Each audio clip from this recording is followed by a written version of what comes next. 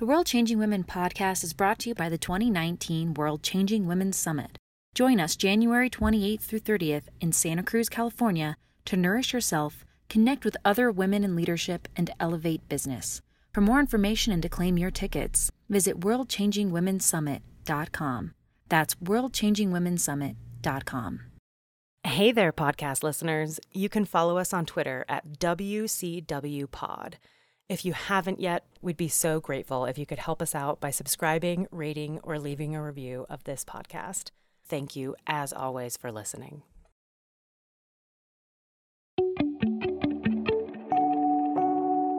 You're listening to the World Changing Women's podcast, where each week we talk to badass female founders who've built game-changing brands that are making the world a better place.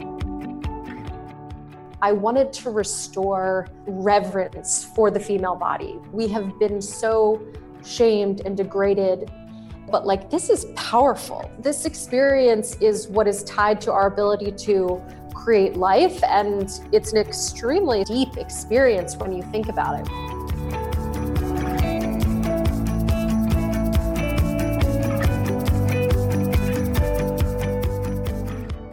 There are some people in this world who, when they identify a problem, they dive right into the deep end to try to fix it. Molly Hayward is one of these people. Molly is the founder and CEO of Cora, which is a certified organic tampon company that provides menstrual products for girls in need around the world for every box of tampons that you buy. You see, the problem is that millions of young girls around the globe miss school or work during their periods because they can't afford menstrual supplies. Over 300 million girls are forced to use rags, plastic, and ash to manage their periods, forcing nearly 1 in 4 girls in India alone to drop out of school once she hits puberty.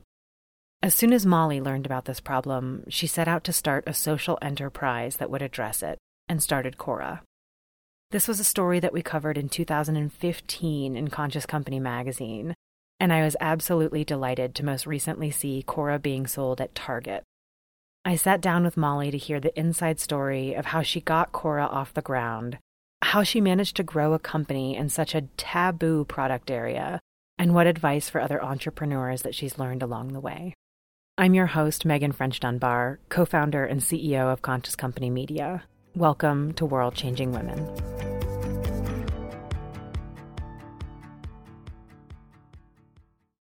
Let's start at the beginning with your origin story. How did the idea for Cora emerge?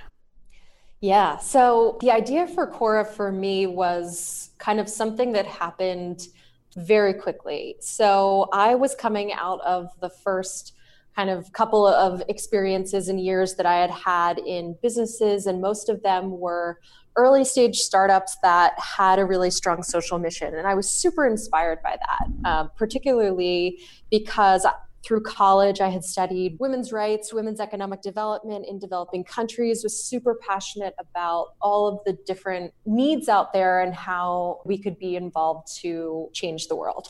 And I was really at a crossroads. I was coming out of the first company that I had actually co-founded and, was definitely a little bit battered and bruised from that experience, as, any entrepreneur can understand. And I was really just doing some soul searching and trying to figure out what my next project might be, where I wanted to move into. And the thing that I knew was that I wanted to do something that was truly meaningful, that I had a ton of passion for, and that could have a really big impact on the world in a positive way. And so I was really just, again, doing a lot of reading, doing a lot of thinking and trying to feel into that. And a friend called me up out of the blue and was like, hey, I am going on this philanthropic trip with this organization. I know that you kind of have some time on your hands right now. Do you want to go? They have 1 seat left on the plane. And, without skipping a beat, I was like, yes. And so I went and basically, saw all of this amazing investment being made into girls' education and women's health. And it was wonderful to be there. And I got to know a lot of the girls and the women in the community. And where was this specifically? Oh, sorry, this was in Kenya. Okay. And, so I got to know many of the students. Many of them or, half of them were girls.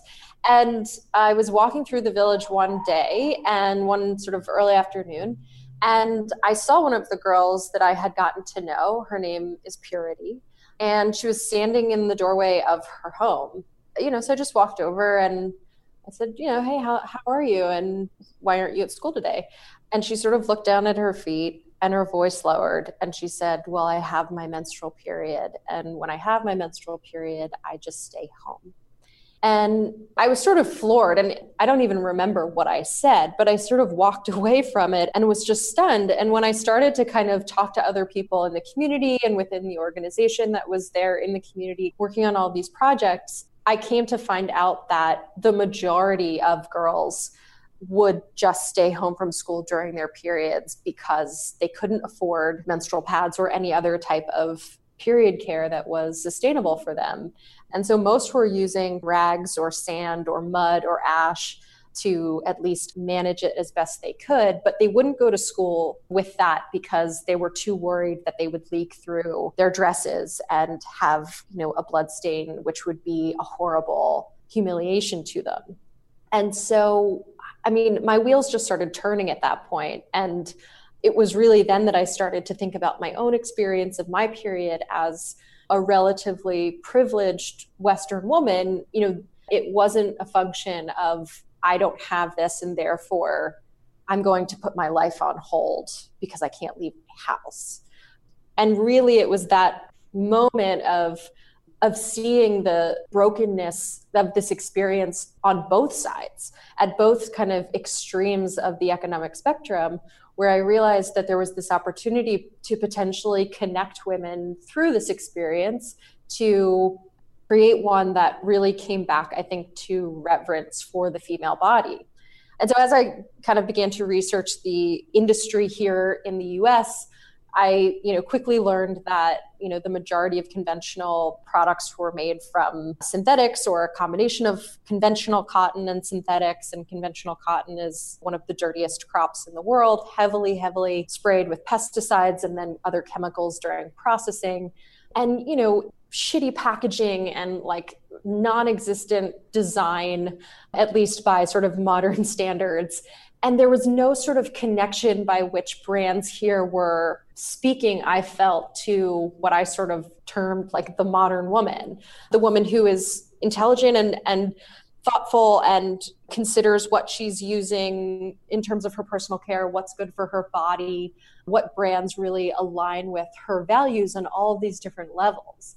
And just realized there was an opportunity to offer women a brand here that did align with those values of health and design and convenience and environmental sustainability and social impact. And so that was really where the idea for Kora was born. And at that time, I think Tom's Shoes was kind of exploding. And I thought, well, there could probably be no greater equivalency or like an easier to understand equivalency than for every month's supply of tampons or pads that I sell to a woman here in the US, I will provide a month's supply of pads to a girl in need. And so that was really the origin of the model that Kora has continued with and, has been able to scale with. And just so I can understand the timing on this, how old were you when this was happening? I think I was 25 when I went to Kenya. And you'd already launched a business before this, so you're just one of those deep underachievers. I had a strong drive to like break away, and I never enjoyed like having a boss.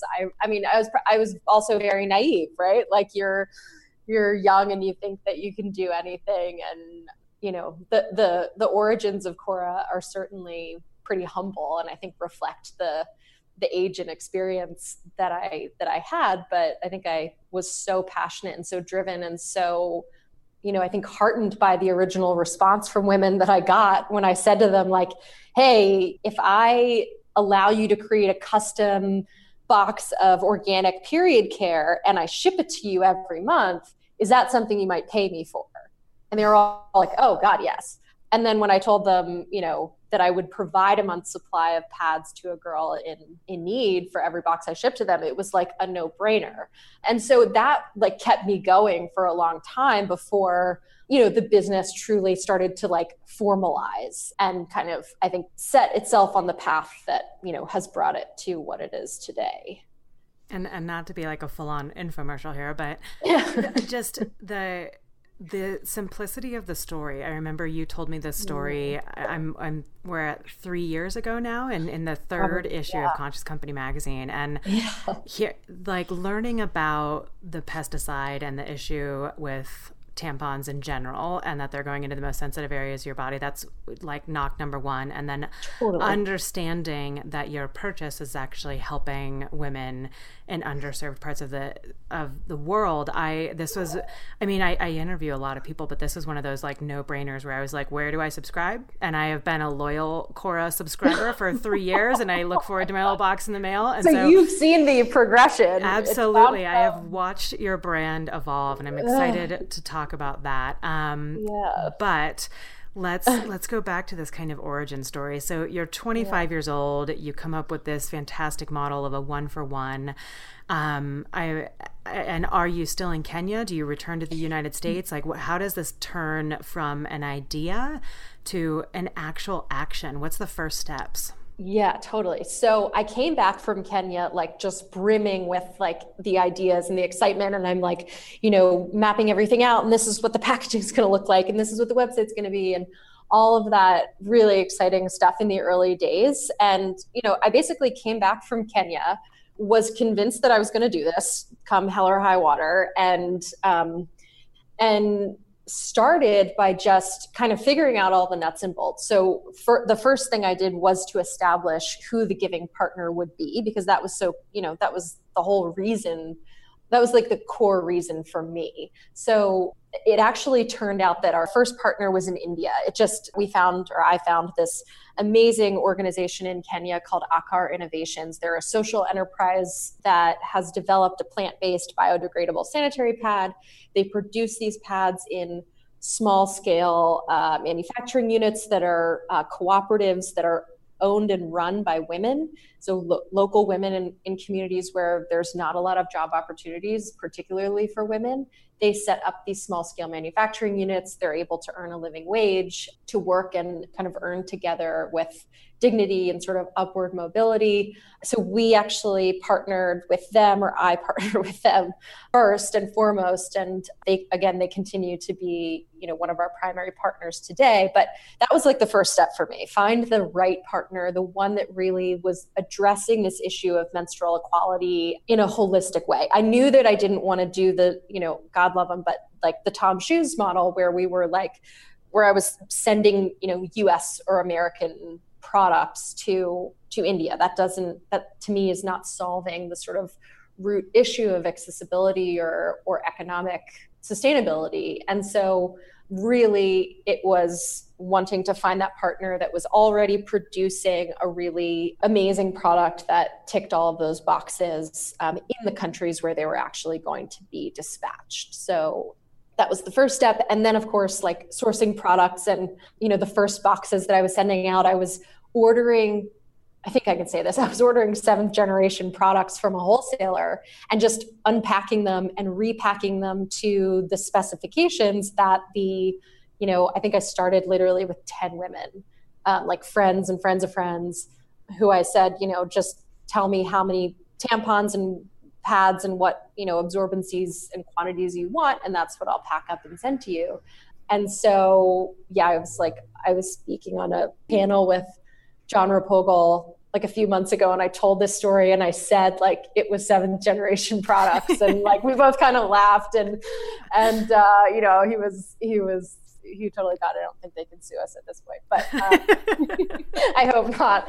But that's what it was, and so it was really like validating the model. And of course, like it took more than 10 women to validate the model, but in those early days, I was like getting, ordering wholesale. I was ordering the boxes and the packing materials and printing cards like on my, inkjet printer and packing them up and shipping them out. And over time, these women were telling their friends and their friends and their friends, and it started to grow a little bit.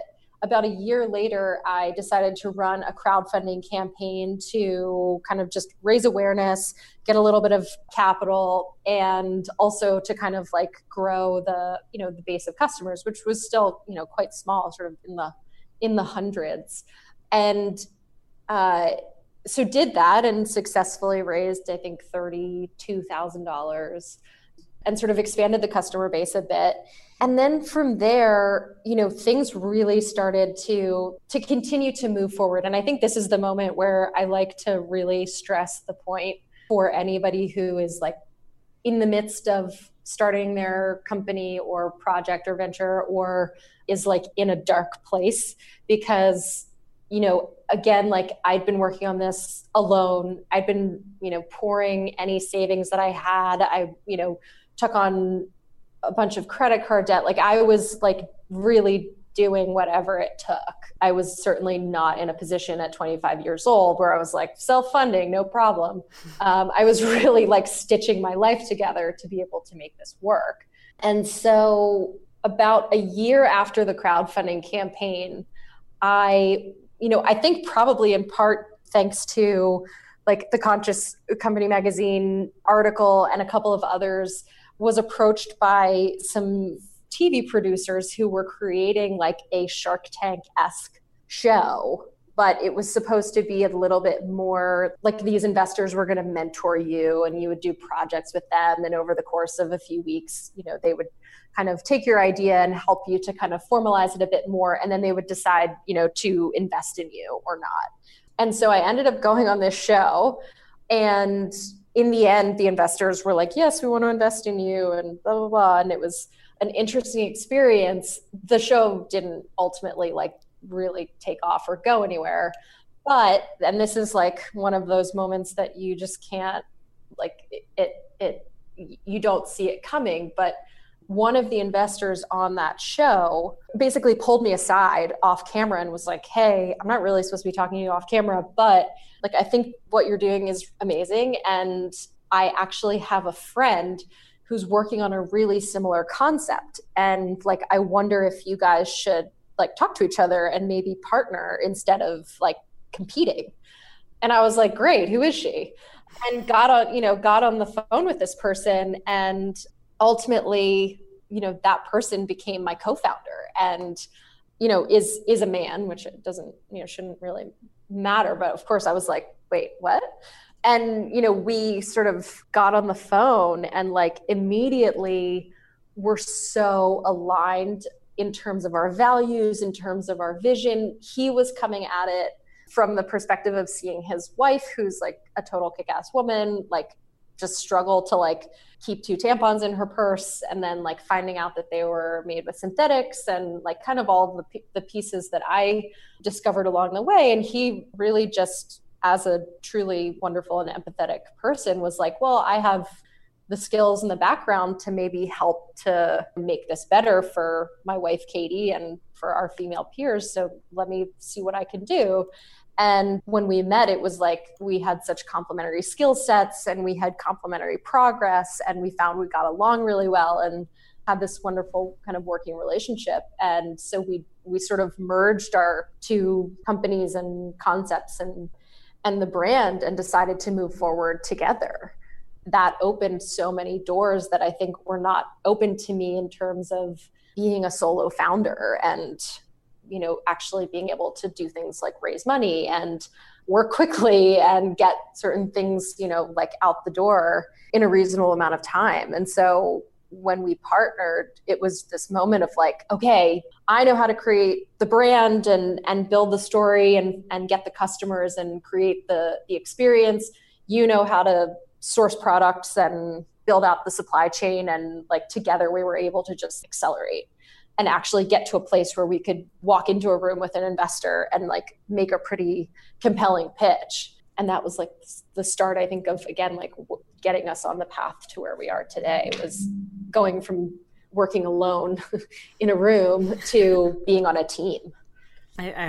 I love the idea, for whatever reason, the picture of you like sitting in your living room with like tampon boxes everywhere. Oh my like, God. It was like insanity. When I think back now, it's like, oh God. I wouldn't trade it, but at the same time, I had to, like, I must have been on some other level. Yeah, says every entrepreneur on Yeah. earth.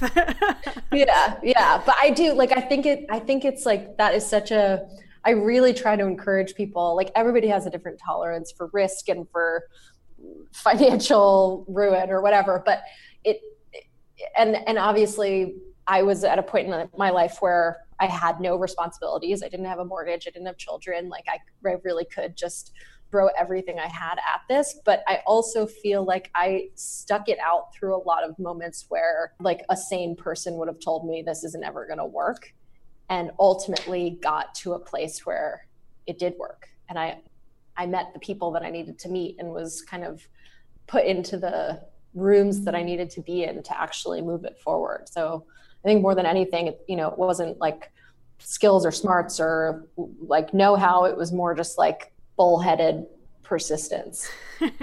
So I'm curious around the financial component of this. So it sounds like the first year was really just bootstrapping. The second year you have this crowdfunding campaign.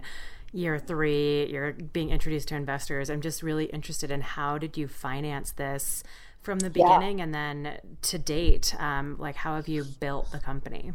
Yeah. So, as soon as Morgan and I started working together, we knew we needed to raise capital. Like, you couldn't buy a container load of, you had to buy the minimum order for, organic tampons from a manufacturer was like a container load. So you're talking like $50,000 at least. And so we knew that it was like that we had to have a base of capital to work from if we wanted to really start to build out what we wanted to ultimately build. And so we decided to raise a seed round. We, of course, went to our networks first, and our initial seed round was, our seed round ended up, I think, being 2.1 million, but we did that over the course of like over a year. So we took in like 30,000 from like our initial angel investor, who is really the kind of investor you want, where it was like, we got on the phone with him for like 5 or 10 minutes and he was like, I trust you. Let's do this. Here's 30K. Like, call me if something goes wrong. And like with that initial 30K, we were able to like place that first order and get some of the first components that we needed. We shipped a beta to that like 200 or so users that I had from the work I had been doing previously. And we started shipping, and so over the course of several months, instead of kind of putting the business on hold to fundraise, we just started running with what we had and like taking checks in along the way to fill out the remainder of the round. And so that was a painful process. I would not recommend it. Prolonged rolling close capital raise. And so we suddenly went from this very bootstrapped kind of thing to having some capital to actually be able to invest. And ultimately that seed round was, primarily angels. We had maybe 2 small early stage VCs in who were not particularly interested in like having, a ton of involvement in the day-to-day. So for the most part, it was really, a group of individuals who felt really strongly about what we were doing. And then from there, last year, we raised a Series A, which we launched the subscription business, or, relaunched with the sort of brand that we have today in February of 2016. Then 6 months later, we got a meeting with the buyer at Target. So like literally an advisor that we had who had his company's products in Target took one of our subscription boxes, gave it to his buyer in a totally other category, and said, will you just pass this to the FemCare buyer? And he did. And the FemCare buyer, basically called us up and was like, I love what you're doing. This is amazing. I'm getting ready to, for the first time for Target, launch a like naturals section in the FemCare aisle. They've never had an organic or natural FemCare brand before, but they felt like that was something that their guest was going to value. And so she was in the process of getting ready to launch that. We had 13 weeks from that meeting to hit shelves, which is like absurd. We didn't have packaging. Like it was we were in that meeting and she was like, I want you to be part of this. Can you deliver by, September 1st? And we were like, yeah, no problem. And of course, like left that meeting and like, had to immediately start running to hit those deadlines. And I think we did it in like 12 weeks, 5 days or something. But like, that was like another kind of big moment for us where it was like, okay, like the direct to consumer subscription is going well, but like, we still feel like this is a really traditional category. We want to be in traditional retail. Like who should that retailer be? Obviously Target kind of is, in terms of like mass retail, the one that felt most aligned with our brand. And it was just like really, I think, the ideal partner that we could have found at that early stage. So we were not treated like royalty the way that you see some, D2C brands go into Target and it's like they roll out the red carpet. Like we were part of just a test in their eyes. They had no idea if it was going to take, and thankfully it did. And they're really investing into that now. But, it was definitely like we could have failed horribly and had to walk away with our heads hung. But thankfully everybody's assumptions were right. Women really did want organic and natural products at Target. Congratulations. Thanks. Yeah. I'm curious about your seed round and your Series A funders. Mm-hmm. Do you feel like they were primarily investing because of purpose and mission, or primarily because of the returns that you could potentially show, or was it a combination of both? It was definitely a combination. For some people, it was all mission. It was like all heart, all like people who frankly, like probably are not like typical investors. They are people who have personal wealth that they like to deploy towards things that they care about. And this fit that description. And then for people on the other side of the spectrum, it was like very much there was a clear white space opportunity, and the business model was something that they understood and could get behind, and the unit economics made sense, and they were willing to add us to their portfolio of other startups and companies. And we got a lot of no's. There were a lot of people who didn't agree with our model for one reason or another, didn't think there was a huge opportunity in organic fem care, or didn't think that an omni-channel model made any sense, or why do you have a subscription? That doesn't make any sense. You should only be at retail. And other people were like, what are you doing going to retail? Can't you see, the Dollar Shaves and the Birch boxes just taking off and adding a ton of value for their investors and blah, blah, blah, blah, blah. But we felt really strongly about like wanting to be where our customer was, not where like it was trendy to be.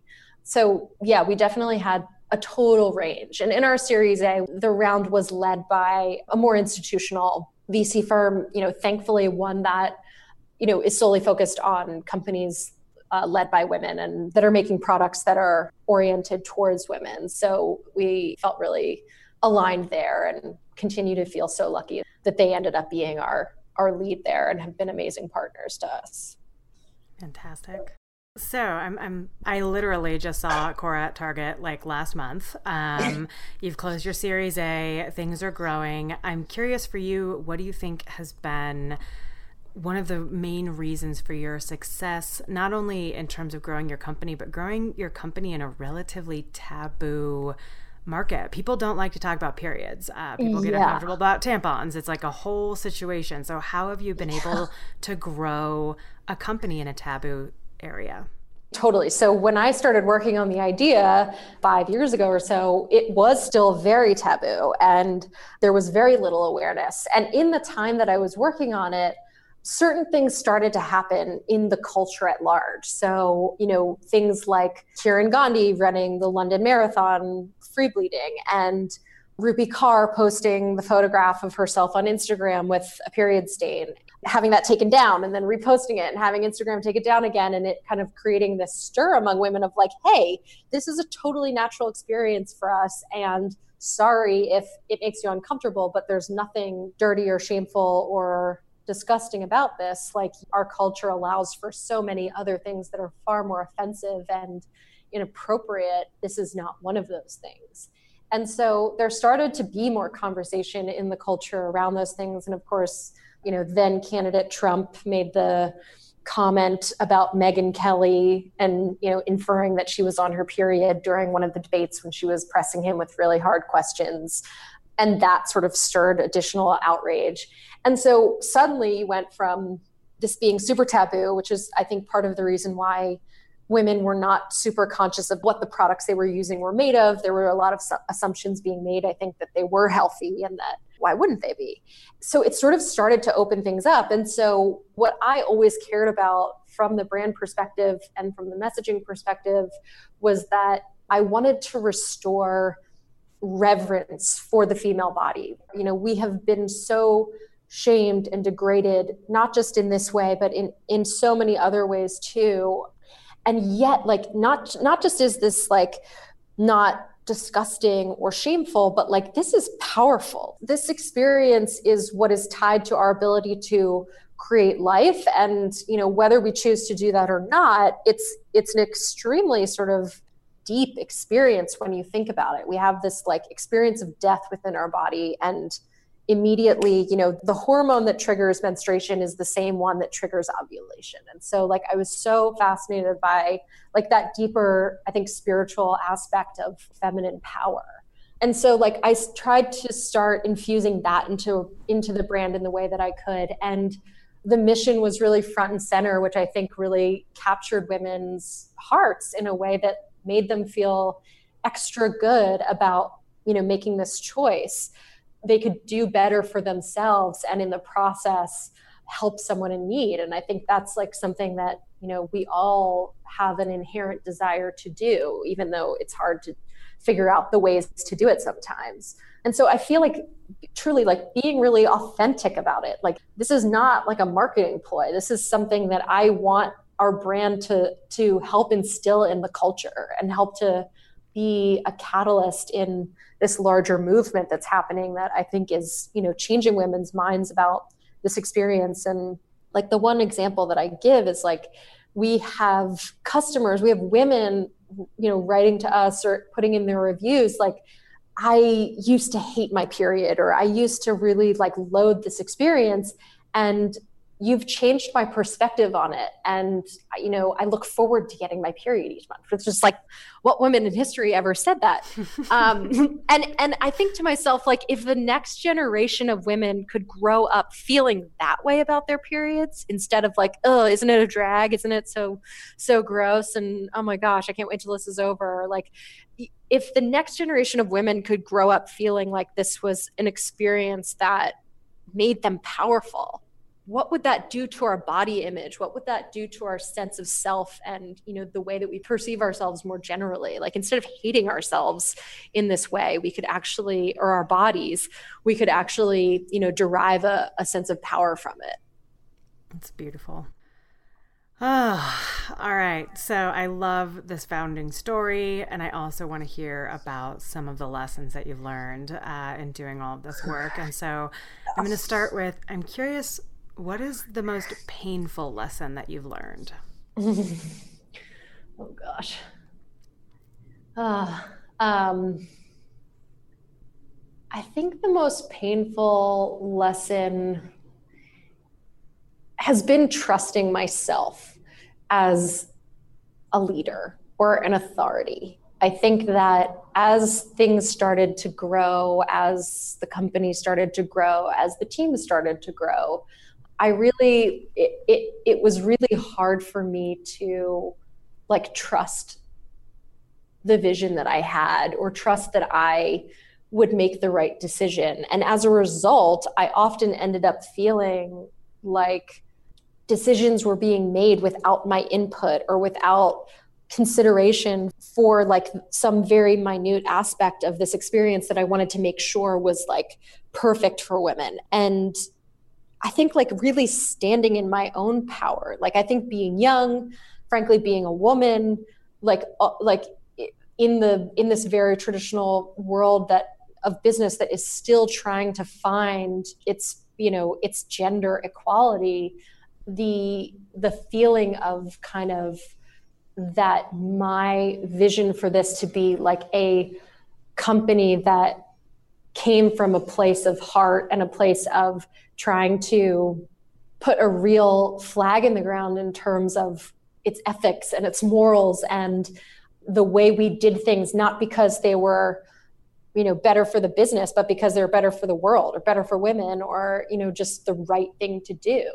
And I think like finding my voice has been one of the greatest challenges and sort of the most painful challenges, because when I would stay silent, when I wouldn't speak up because I was afraid I would be called like, oh, you're soft, or that's a super like mamby-pamby hippy-dippy way of thinking about this. Like, that part of it was like really, really hard. I went through a lot of just like dark nights of the soul where I felt like the original vision or what I felt like I set out to do isn't being honored. But it wasn't because anybody was trying to like do it a different way. It was just like I was the holder of that perspective, and I wasn't expressing myself. And yet I sit at the head of this company. Like I have every right to demand that it be done this way. And yet I had a lot of fear about that. And I think, being willing to stand up and say, this is how I want this done, was painful. And yet, coming out the other side of it has been really amazing. And I think we're a better company for it.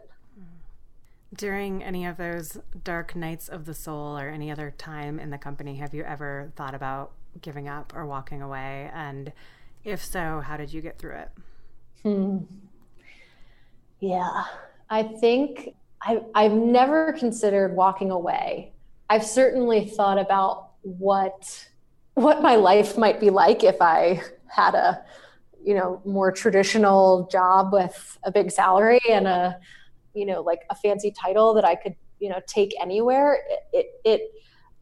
I think what I have felt is like, what is it going to take for me to be really happy to do this for the rest of my life? Like, I don't know if I'll do it for the rest of my life yet, but if I had to, or if I had the opportunity, like, how would I want it to be? And like, what would I want that experience to look like and feel like on a daily basis? And I struggle today to think of something that I could be more passionate about than I am about this. Like, I actually often joke that like, this is the last job I'll ever do. And like, whether it works or it doesn't, like, this is sort of it for me.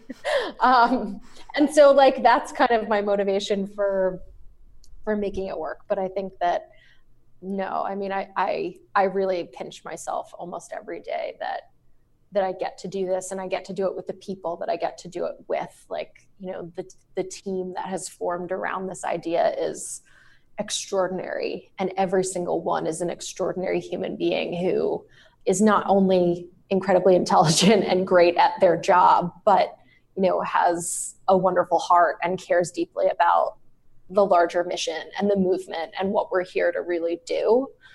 And, it's like, I struggle to believe I could find something like that anywhere else.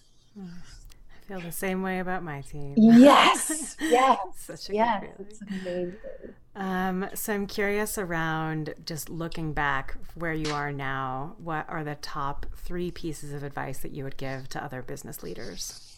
Oh my gosh. Well, I feel like this was part of that original interview, and part of like what was asked in that original article for Conscious Company. And I have come back to those and actually feel like they still hold true, even after everything that, has happened and all that we've been through and all of the growth and the change. And I actually have that up in front of me right now. So I would like to refer back to the summer 2015 issue 3 of Conscious Company magazine, where number 1 was be human. So, I think so much of what really disgusted me about the way that products had been marketed and sold to women in this category was that it was so contrived. It was so paternalistic. It was in many ways condescending, and at the worst it was like offensive. And I just thought, I am by no means a perfect person, but like, I try to be a good person, and I try to like be kind and generous and like thoughtful and self-aware. And like, what would it be like if there was a brand that was that way and not trying to like manipulate the way women felt about themselves, and therefore you're going to buy our product because you're scared of what might happen if you don't, what if, I could really display some level of humanity through this brand? And so I think like that is the number one, piece of advice is like, be human, be who you are.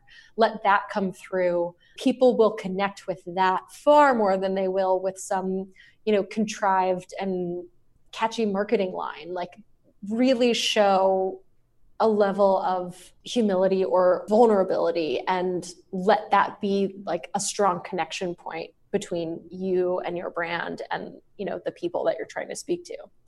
Number two, stand for something. So I think that business has to become a force for good. Like we don't have the time or the luxury to allow anybody on this planet to become complacent or to be complacent or to only be part of the problem and not be part of the solution. And I just think for better or worse, business is one of the most powerful forces on the planet. And if it were used for good instead of simply for selfish aims, that many of our greatest world problems could be solved very quickly. And so I think it is imperative that every company have some tie to a bigger solution that they're trying to solve. Like that is at the essence what a business is for. You're solving a problem. And so can you solve a problem for the person that you are offering your product or service to, but can you also solve a bigger problem? And I think that's, just it gives purpose to you as well as a business owner. It gives you something larger to work for, because I think we all know, whether we have direct experience or we've heard it, but like money only gives you so much happiness. There is a ceiling on how much happiness money brings, and there is so much more gratification in the long term of being able to actually say, I helped this person or I helped the planet.